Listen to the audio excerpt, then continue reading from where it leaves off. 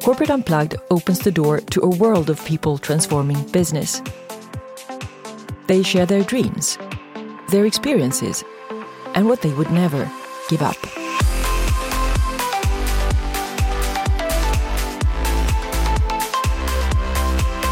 So I'm so glad to have Oren Lyons here with me from upstate New York. So welcome to my podcast, Oren. Thank you. And I'm so happy and I am so honored. Ever since I heard of you through my friend Ulf Stenerhag in Stockholm, I've been really wishing to meet you and kind of visualize this moment. And I think it's kind of tricky to introduce you because you have contributed and done so much in the past 9 decades for this world of ours. Oren Lyons is a faith keeper of the Turtle Clan and a member chief of the Onondaga Council of Chiefs and the Grand Council of the Iroquois Confederacy. And he's also professor emeritus at the University of Buffalo, New York, and has a Doctor of Law degree from Syracuse University. Oren is also an artist, environmentalist, author, also a founder and principal partner of One Bowl Productions, a purpose-driven film and television production company in LA. And he's also chairman of the board for Plantagon, a world leader in greenhouse innovation. Oren is a leading voice at the United Nations Permanent Forum on Human Rights for Indigenous Peoples, and he's received numerous prestigious awards such as the United Nations NGO World Peace Prize, and recently also the prestigious Friends of the Children Award from with his colleague, the late Nelson Mandela. So Oren, I have a question that I can't imagine a better person to ask than you, which is, what is wisdom? Basically, I would say it's experience. Yeah. And, I have a perspective of 90 years now on this earth, and that's given me the understanding is that there's so much to know, and the older I get, the more I understand, the less I know. It's a process of awareness, of being aware, learning, and listening to your elders who have experienced basically what we all go through. Yeah, and we all crave for this kind of deep understanding of how things work, and at the same time, there is a big difference between different generations. They're not interacting that much anymore. Native people in the Western Hemisphere, we've always had an inclusive process for families, and a lot of our major meetings, the children are running all over the place. So we don't exclude anybody from anywhere. Basically, we're always inclusive. And in that process, the children learn to be respectful. When people are talking, they're quiet and they go off to the corner, but they're there. And they're listening. You'd be surprised what children will pick up. And you don't think they're listening, but they are. They're hearing you. And so you have to always be aware of that. How you're speaking in their presence, because they're like sponges. They absorb what you hear. When you reach a certain level of adulthood, you have established a process yourself, and so a lot of that knowledge or wisdom or whatever you call it coming in your direction, you deflect. Because you've established your own position and you have made a decision whether you want to hear it or not. Well, children aren't like that. Children just hear everything. And they have an uncluttered mind. And so I would say that over a period of time, age gives you a perspective that there's no other way to get that.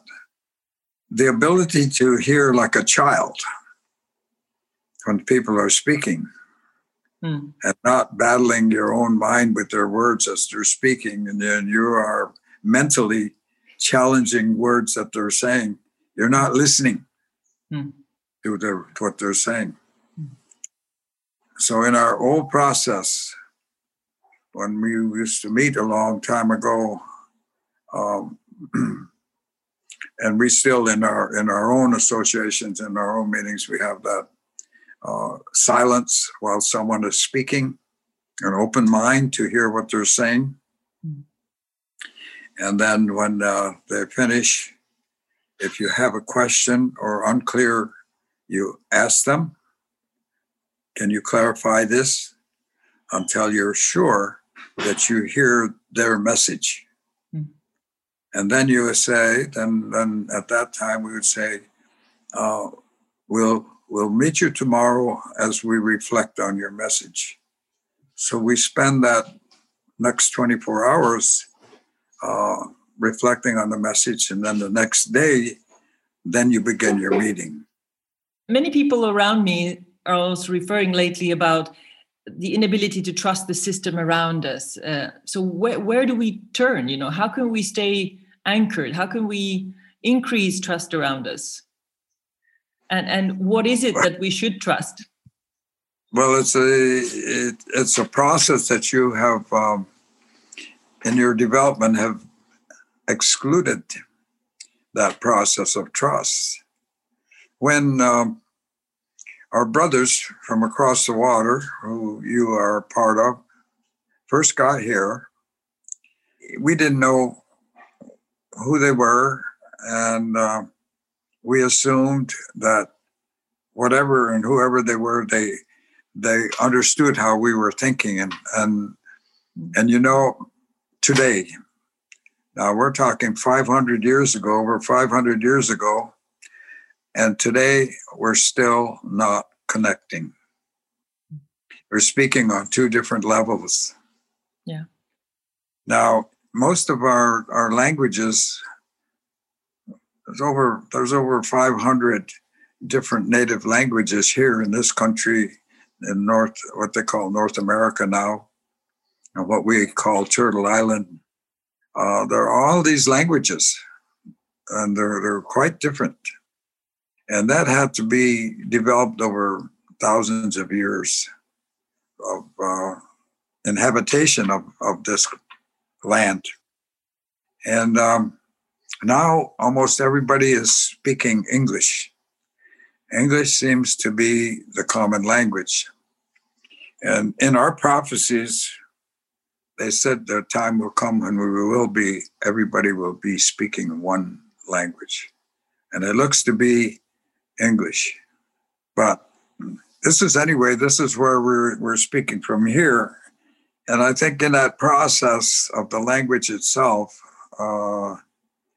comes the tenets and comes the direction of the people who are speaking that language.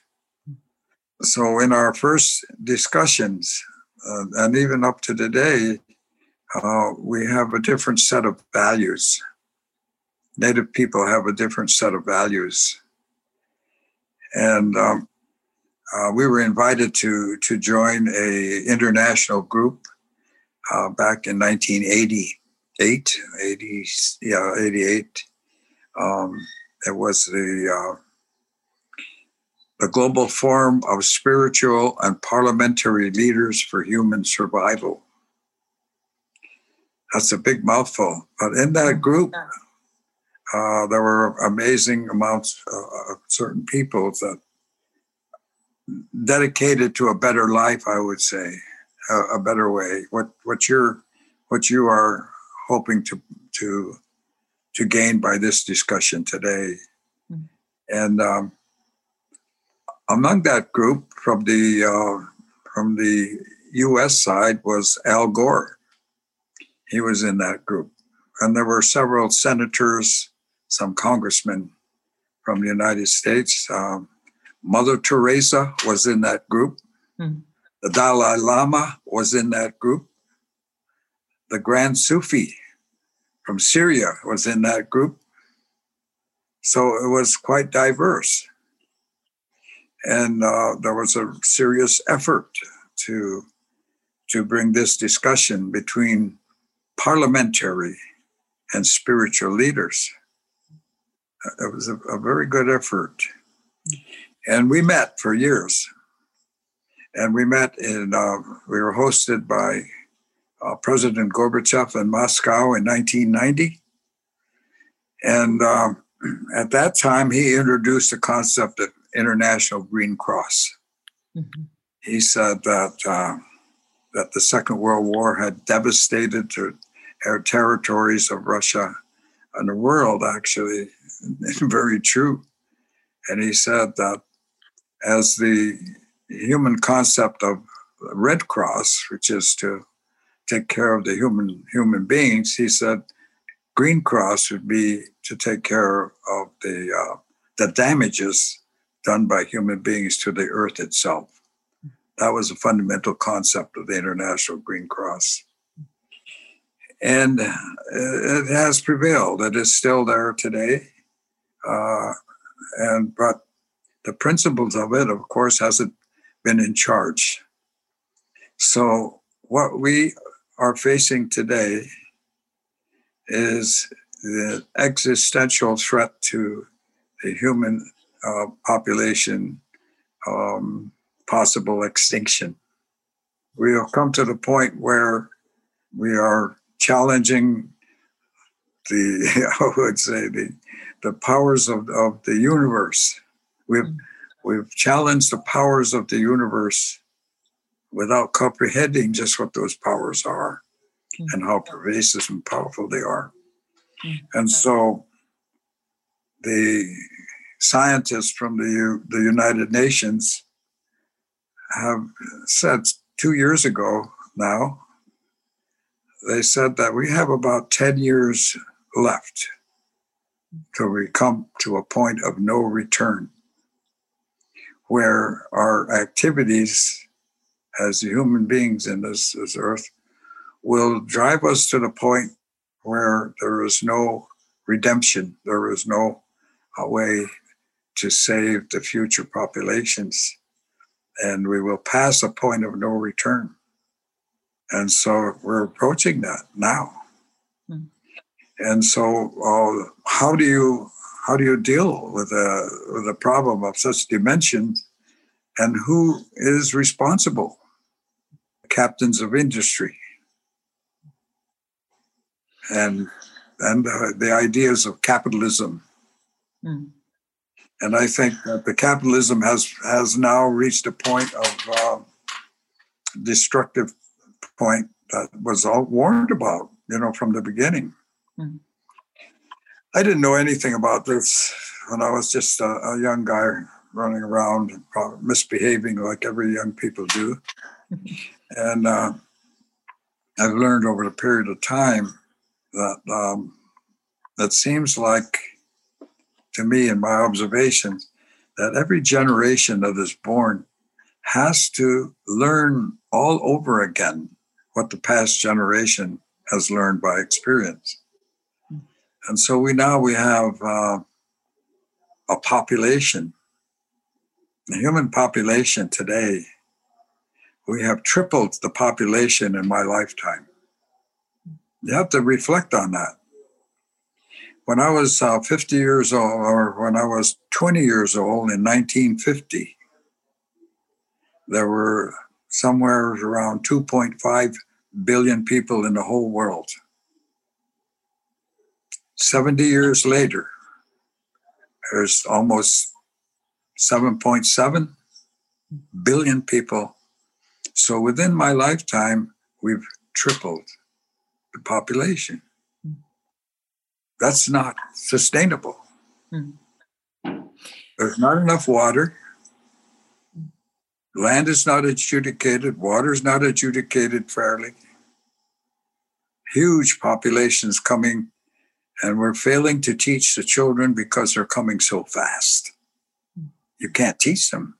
They're coming fast. We're in a problem here.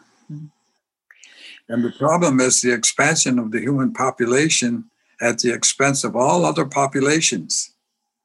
When you have names for the gorillas in the mountains, and you can count the tigers, and you can count the elephants, Yeah. Something's very wrong. Probably as I'm speaking, there are many people shaking their head, disagreeing with what I'm saying. And so, but I guess there is so much facts around the situation we are in already. So why would anybody question the urgency, so to say, linked to the global warming? There's a simple answer to that. Mm-hmm. Greed. Greed. There you have it. That's why people won't listen. Greedy. But yet, as you say, it is an existential problem for all of us. I mean, the Earth and the nature, the planet will survive, but we will not. So, how intelligent is that to choose the greed strategy before kind of making sure that we survive as a species? Well, that was I think that was the experiment I would call of democracy. Here in America now, called America. You know, America was named after an Italian, Amerigo Vespucci. Yeah. Now, how can you come to another whole continent and name it after somebody back over on the other side? But that's the way it's been. And they thought they were in India. So all of a sudden, all the native people here were Indians. So when I go to India or I talk to people from India, I have to explain, you are the real Indian. But no, we've been labeled that by mistake early on, and the mistake prevails. There's still Indians here. So we accept that reality, as, part of nature's way of doing things or human activity. So how do you deal with the problem today? I have no real answers to that. It brought us to a point where the answer lies within your own people. You have to answer that question, or you have to face the question first. Yeah. There are people that want to do that. In different interviews and different speeches that have held all over the world, you're saying that it's very much also a moral question in the governing process of a country or of a company or of any system. So if you don't have that process, nothing is going to survive. And that goes for society as well. We have to have a moral society or else we won't have any. Yeah. There's an annual meeting that's held in Switzerland. Mm-hmm. You mean the Davos meeting, or? Yeah, the Davos meeting. Mm-hmm. And it's interesting to me that all the capitalists and they have the common sense to have a meeting. And for 2 weeks, they put down their adversarial positions and they kind of make up what they're going to do for the next year. And that decisions, very high level people there, prime ministers are there, sometimes president.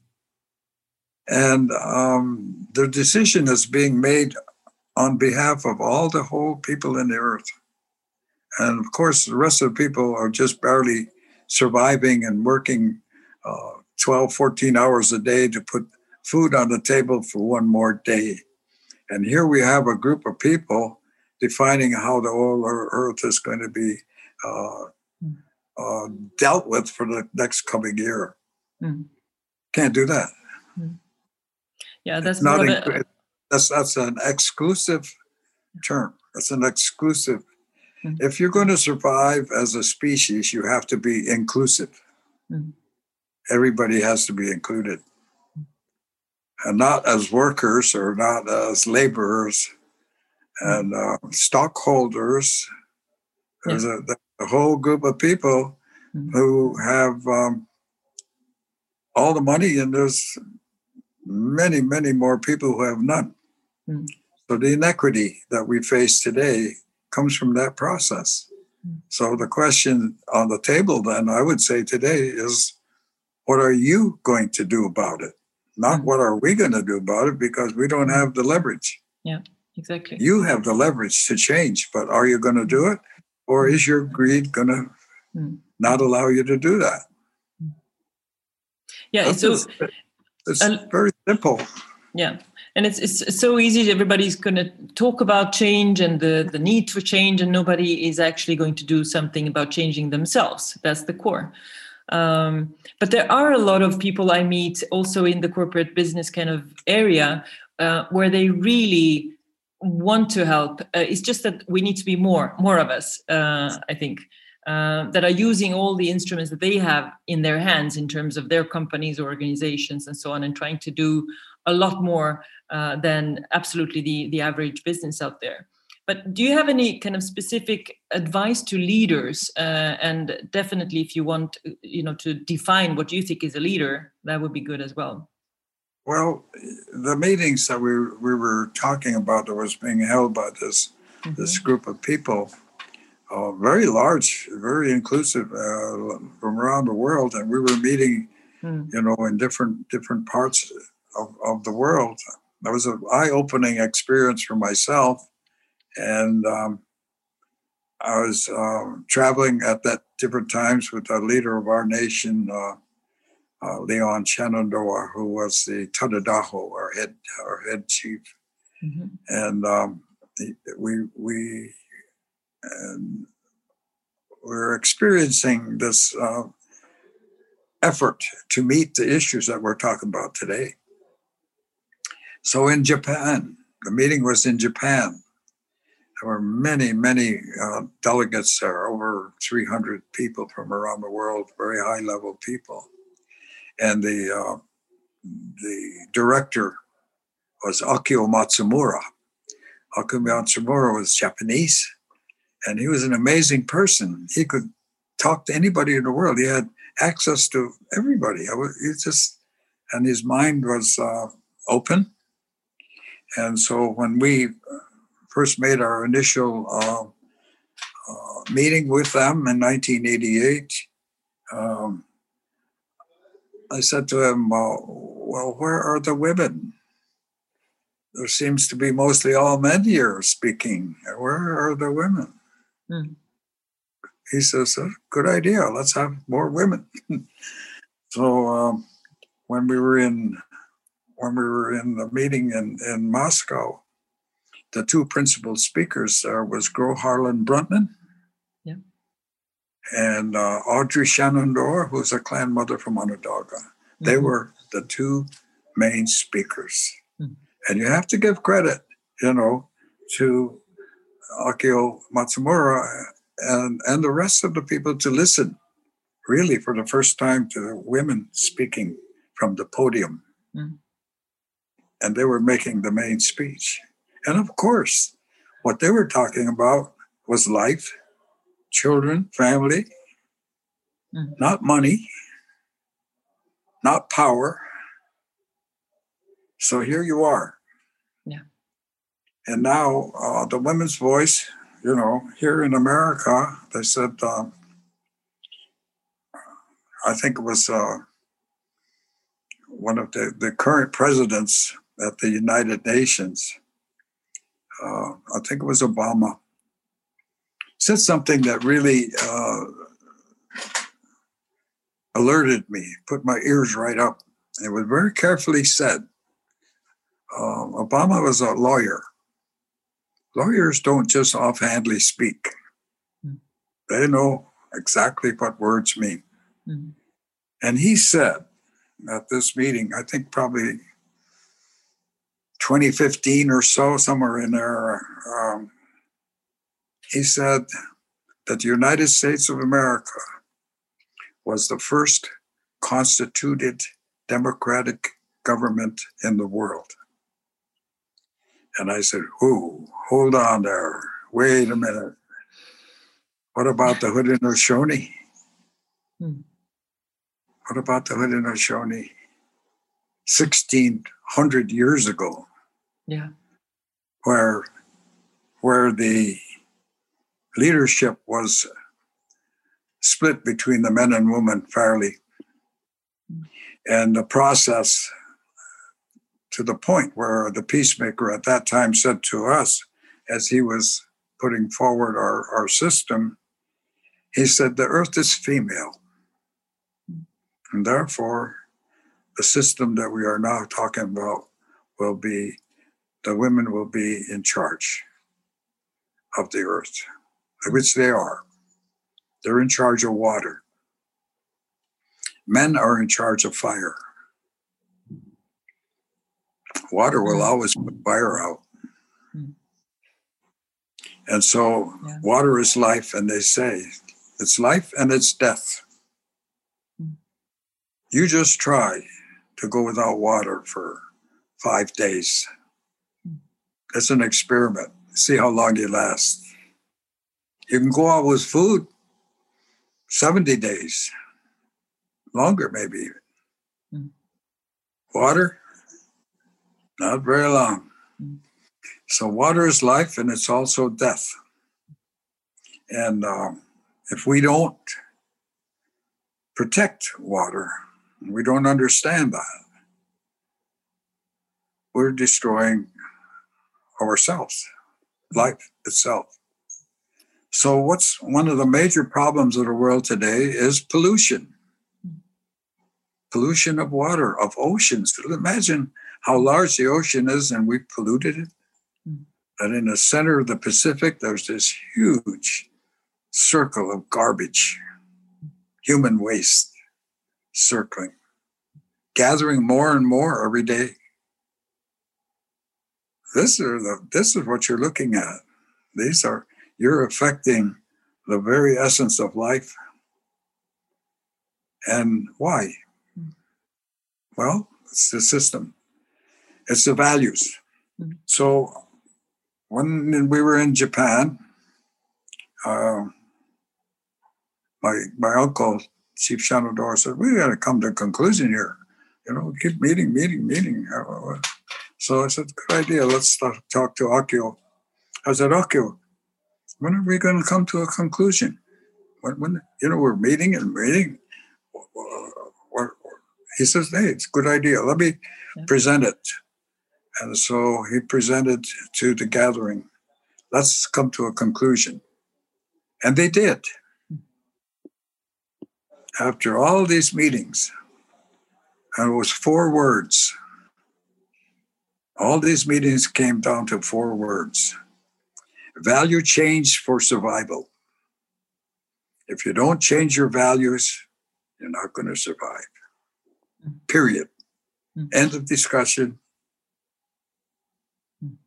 So there you are.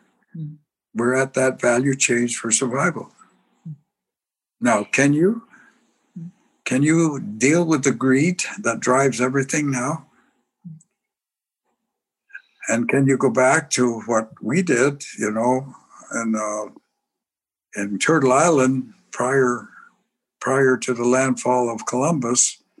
There were, I would say, 2 main principles right across North Central, now South America. The first principle was to share. Share. Principle number 1. Principle number 2 was respect. Respect for yourself, respect for your nation, respect for other people, respect for life, respect for everything. If you could do those 2 things, which is the peacemaker said to us 1,600 years ago, you yourself will have peace. So the Haudenosaunee principle, first principle, is peace. And the symbol of that, he planted a great symbol for us, the great tree of life, he said, the great tree of peace. He says, herein is your symbol, the great white pine. He said, reach to the sky, everybody will see it. He said, and they will have 4 white roots of peace in the 4 directions of the earth. And he said, and on top will be the eagle. I will place the eagle, and he will be your sentry. He will warn you when things are coming, and will be chewing at these roots of peace. And the women in charge of water, the women in charge of life. And so the system that we had then, he established, was the clan system that we had. He said, "Your family." And he said to the men who were leaders at that time and who had been fighting each other, it finally brought them together to get in this peace discussion. He says, "Go into the forest, go out into nature and tell me the first thing that you see." So these leaders went. They would come back. "I saw a wolf. Henceforth, that's your family.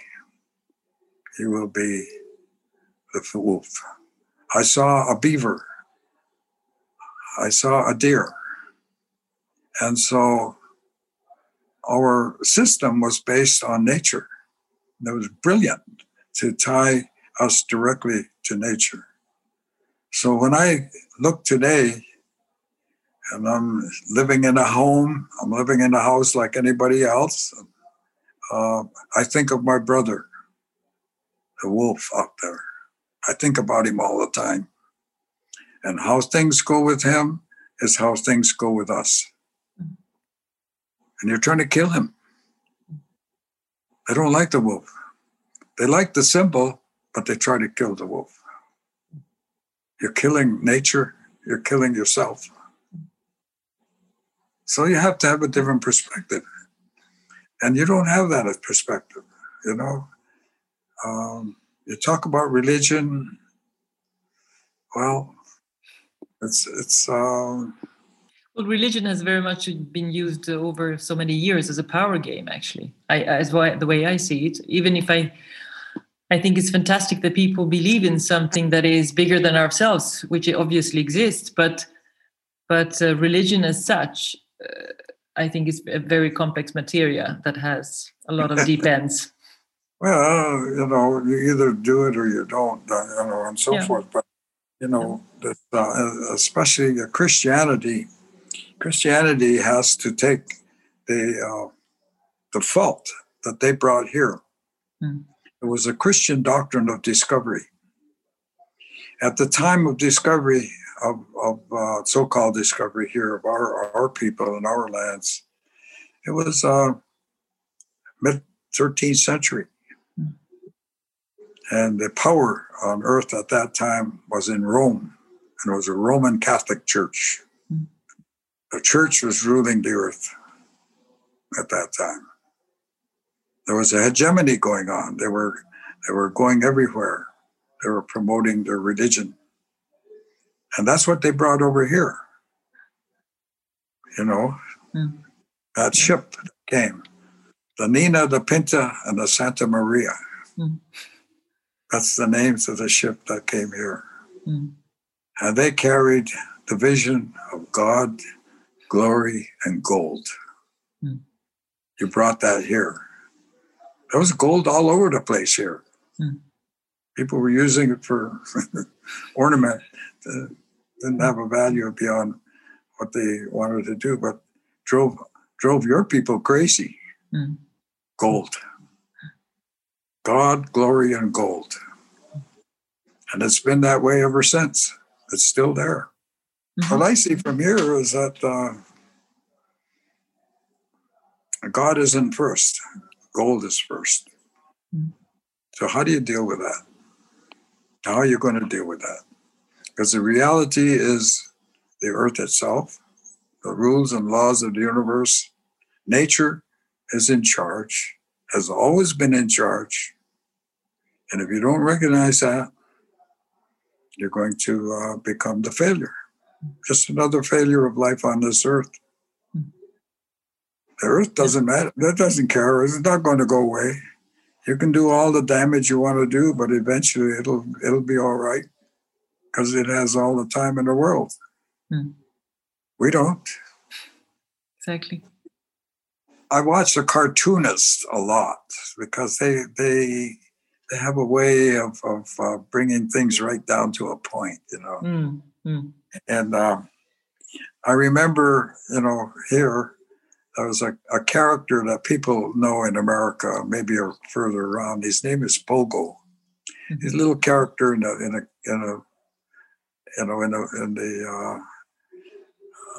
cartoons. Mm-hmm. Pogo. And he said in one of his strips, he said, I have seen the enemy, and it is us. Now, this little character spoke a truth. I have seen the enemy, and it is us. Well, what is us going to do then? First of all, you have to change your values. And that's what was said. Value change for survival. If you don't change your values, you're not going to survive. Simple. What main driving forces do you believe are behind everything that we see? Well, I would say the issue of greed is that we were warned, the peacemaker said to our people, there are two emotions that lie within each of us. Every human being has these emotions. He says, one is greed and the other is jealousy. He said, he warned us, those two can destroy your nation. We were warned way back there, 1,600 years ago. Greed and jealousy will destroy any relationship. And here we are. Here we are. So your question is an existential question that goes out to who you have gathered, because they're the ones in charge right at the moment. They're the people with authority. Can they change? Can they share? Because sharing is contrary to capitalism, very contrary. And capitalism is not democracy. People get mixed up about that. They think this is it's far away from democracy. And the leaders early on pointed that out. Adam Smith said it clearly. It's not the best solution, but it'll get us somewhere. But in the meantime, let's see what else we can do. Well, here we are in the meantime. Here in the United States now, we have less than 1% with close to 70% of the wealth of America. There is nothing democratic about that. And yet it prevails. Yet there they are. And you can apply that right around the world. And you have people listening right now who have that wealth. You've gathered them up. Goes directly to them. What are you going to do about it? What about young people? Do you have any particular advice to young people who are maybe today 17, 18, 19, 20 and are choosing a path in life? Well, it's really sad. I fear for them. I fear for them. I fear for their children. When the peacemaker gathered us, he said very clearly, he said, when you sit and you counsel for the welfare of the people, think not of yourself, nor of your family, nor even your generation. He said, make your decisions on behalf of that seventh generation coming. Now, if you do that, you yourself will have peace. All right? What he's saying is behave yourself. Look ahead. Secure their future, not your future. So the first thing that I would say to the captains of industry is enlarge your perspective and take responsibility for the future. You have to take responsibility for children coming. Absolutely. And I remember very clearly, I was flabbergasted. Very good friend, person, professional, doctor. He wanted to invest in our project, Plantagon. And I said, well, that's sure, you can do it. But I said, we're trying to challenge the system, so a person can only buy one share for themselves. You can't buy 10. What? He said, well, I want to buy 100. I want to buy more. And I said, well, No, I said, this is for the future. You buy one share and it's going to go to your children, and we're trying to enlarge the perspective in the process of business here. And he said, well, the hell with them. His exact words.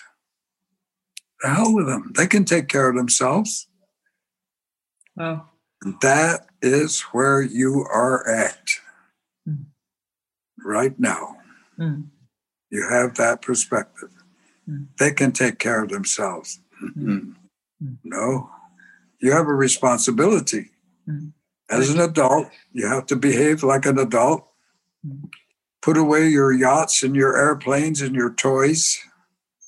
Pay attention to the future and learn how to share. Oren, do you think this whole situation with COVID-19 now is going to help us raise our awareness of the whole and how we're all intertwined?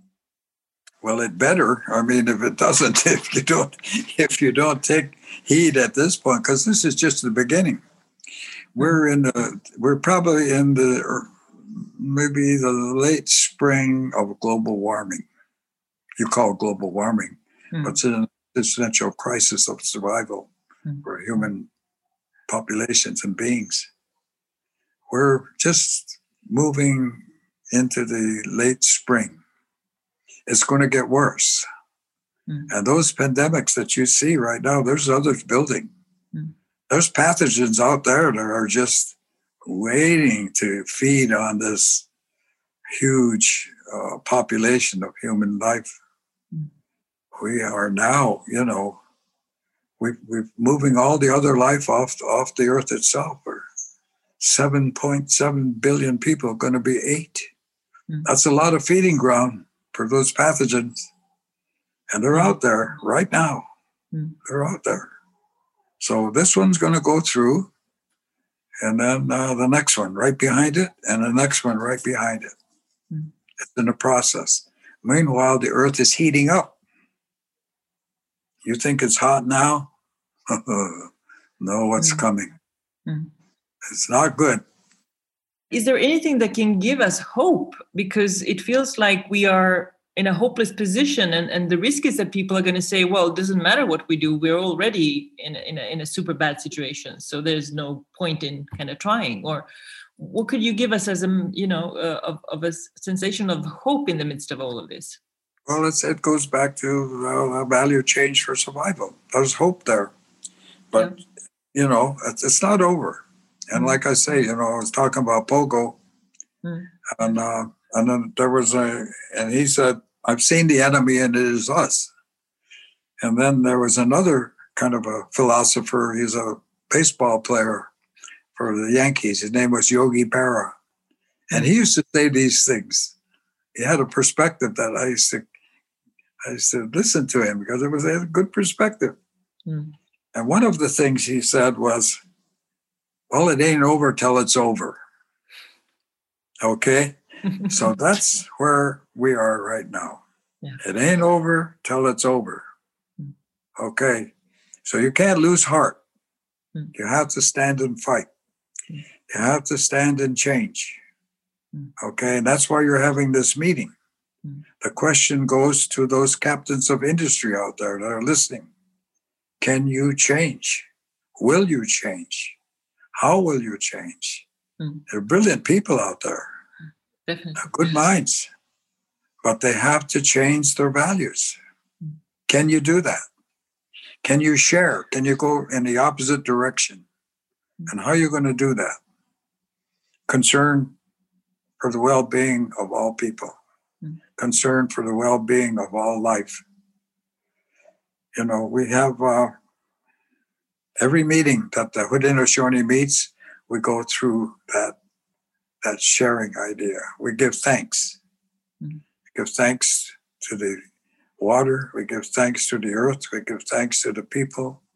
We give thanks to all life. We go through the litany. We give thanks to the winds. We give thanks to all these powerful forces out there. We give thanks. We give thanks to the moon. We give thanks to the sun. We have personified them so that our people can get closer to them. to the stars and beyond the stars. We give thanks all the time, every meeting, big or small. Mm. So probably that issue of sharing and respect. Can you do that? Yeah. Can you get beyond yourself? Mm. And go back again to Yogi Berra. It ain't over till it's over. Today, there's an election going on today. And those forces are facing each other today. And this current president is probably the person or the element that we all are. Now, there it is, just about as plain as you can see it. So far, he's failing. So far, he's losing. Mm. And that's where we are, okay? Mm. Now, I think we have to take heart and leadership. You have to be strong. And you have to change. Value change for survival. No. There's no other option. You can't have your cake and eat it too. Mm. And that's what you're trying to do. But we need leaders rather than politicians, I think, because politics is another game in the way, is some kind of a theater. So it is never felt, for as long as I can remember, genuine, authentic in its... Politicians are the spokespersons for the wealth, basically. They're not for the earth or the people. Yeah. So you have to get beyond that. Yeah. So do you think, Oren, that businesses, companies as an instrument for change are one of the biggest important engines that we have now? That's the quickest, here's the other thing about business. What I've seen, what I've learned about business is when they want to change, they can change in an instant. Yeah. Businesses are on razor edges for profit and loss. And they can change. They do. If they see that they're losing this sort, they change immediately. So they have business is a lot quicker than government. Yeah. Government ponderous. But business, they're quick. They're quick on their feet. And so, yes, they have the ability, they have the wherewithal, they're in charge of their business. Yes, they can change. Yeah, I think there lies a huge power in that. And I meet a lot of great business people who are really having a good heart, if I might say so. And they are very often saying that they feel alone. They have lots of business peers. They have a lot of people in power that they can call and they can influence things. But when they look to the right and to the left, they see business peers that are not 100% interested in really making a great difference. They are, sprinkling some money on projects here and there, but they're not really, really, really into it. And they feel lonely. So all of these people who have powerful positions but feel lonely need to get together. And that's the group of people I'm trying to connect. Well, you always need a leader. Yeah. Even ducks have leaders. Everybody has a leader. So when a leader gets out there and they do something, that starts the whole business. So what you have there, what you're gathering around you, are these leaders. And they just go and do it. You have to do it. You can't talk it. Yeah. And that inspires others to move. So it's a huge task. But nevertheless, if you don't start, nothing will happen. So you started it. Exactly. So and that's, I think, is one of the keys in everything we people can do, whatever we are doing as a professional role, is action, because we are so good at thinking and discussing, but we need to really move things and act together. But listen to your children. Yeah. Listen to your children and, be thoughtful. And they are, these young people out there They're angry. I was, they're angry and they're in fear. I was a professor at the University of Buffalo for 37 years. And I dealt with these children every day. And they always came to me all the time because I had a different perspective. I was a grandfather. I was more of a grandfather than I was a teacher. And so at the end of my class, they would hang around. They didn't want to go, because I was in their interest. I understood.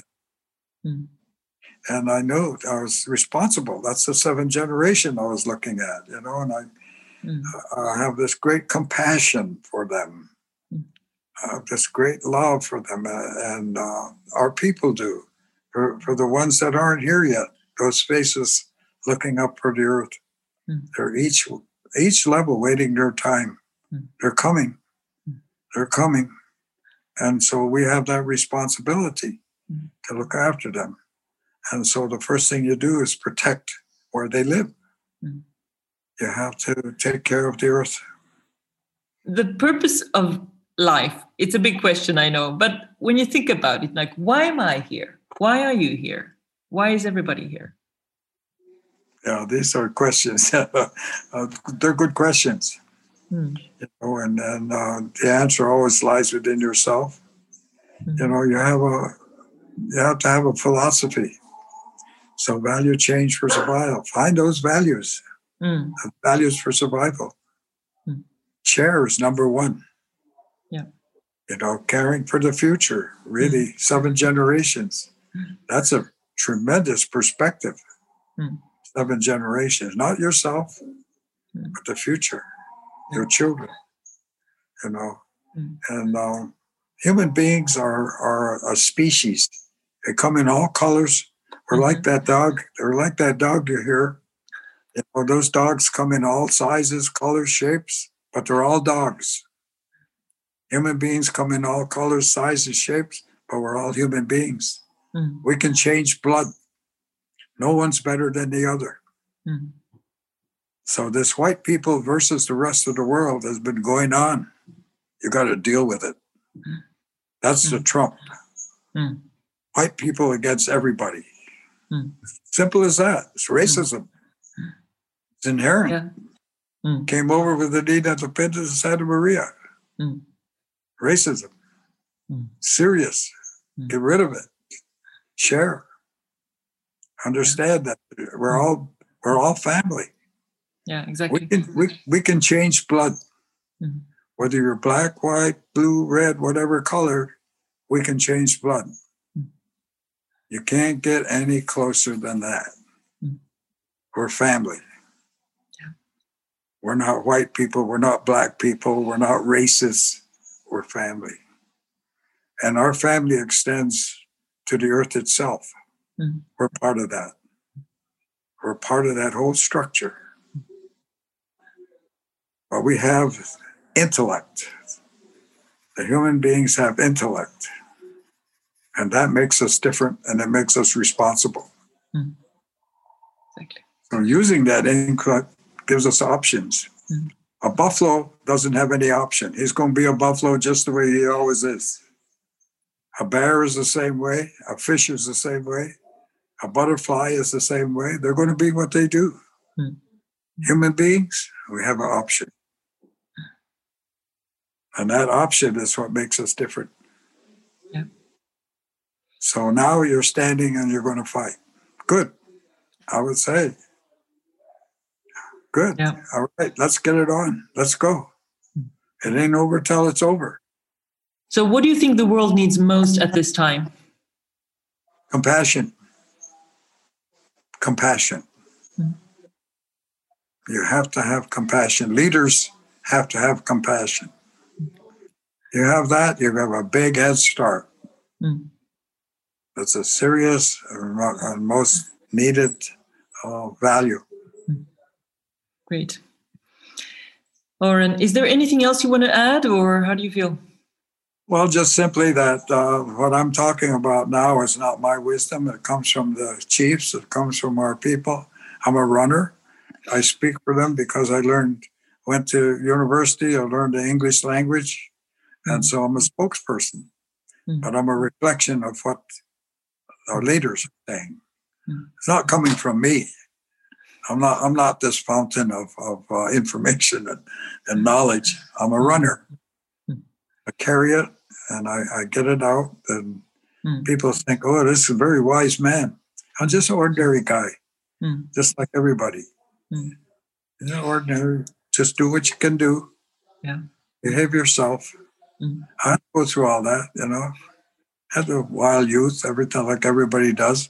If you can survive your own youth, you're doing first step. Okay. So how is your daily life now look like? I guess you don't have typical days, but still. Well, what we do here, what our people do is when we wake, we give thanks for the day. The new day. It's a new day. The air is clear. Nothing bad so far. Make it the best day. Do the best you can today. And give thanks. Be thankful. Be thankful for what you have.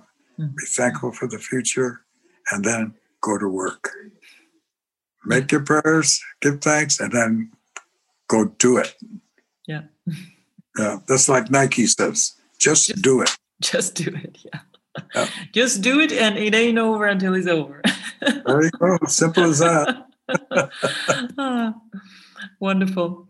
Thank you so much, Oren. You're amazing. Thanks for sharing, and thanks for your generosity. How do you feel to be on this podcast? Well, my life depends on you people. If you guys don't behave, I'm gone. So yeah, let's get together here. Yeah, let's do what we can do. Yeah, see what we can do for the future, and that's another statement from Sitting Bull, a Lakota leader.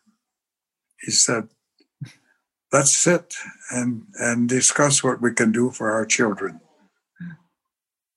Those are wise words. Yeah, and that's what we have to think. The future. We have to have a future. And we are responsible. Every generation is responsible.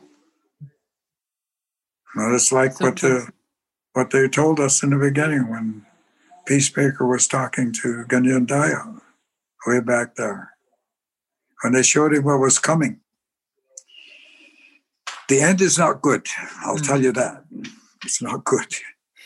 And when he saw the end, he said, this is going to happen. The spiritual being said, yes, it's going to happen. He said, well, then what's the use if this is going to happen?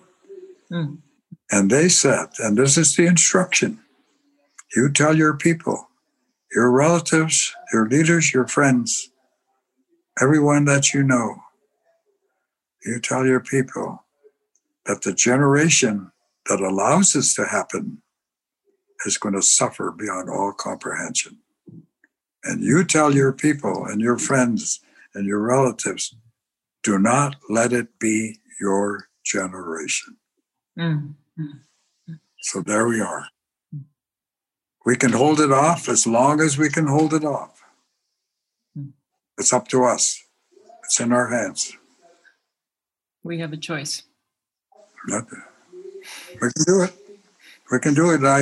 I want to give you my appreciation for your effort and make note that as a woman, a leader for life, the men should take a lesson from that. Thank you so much, Oren. To find out more, listeners will find links and show notes on corporateunplug.com.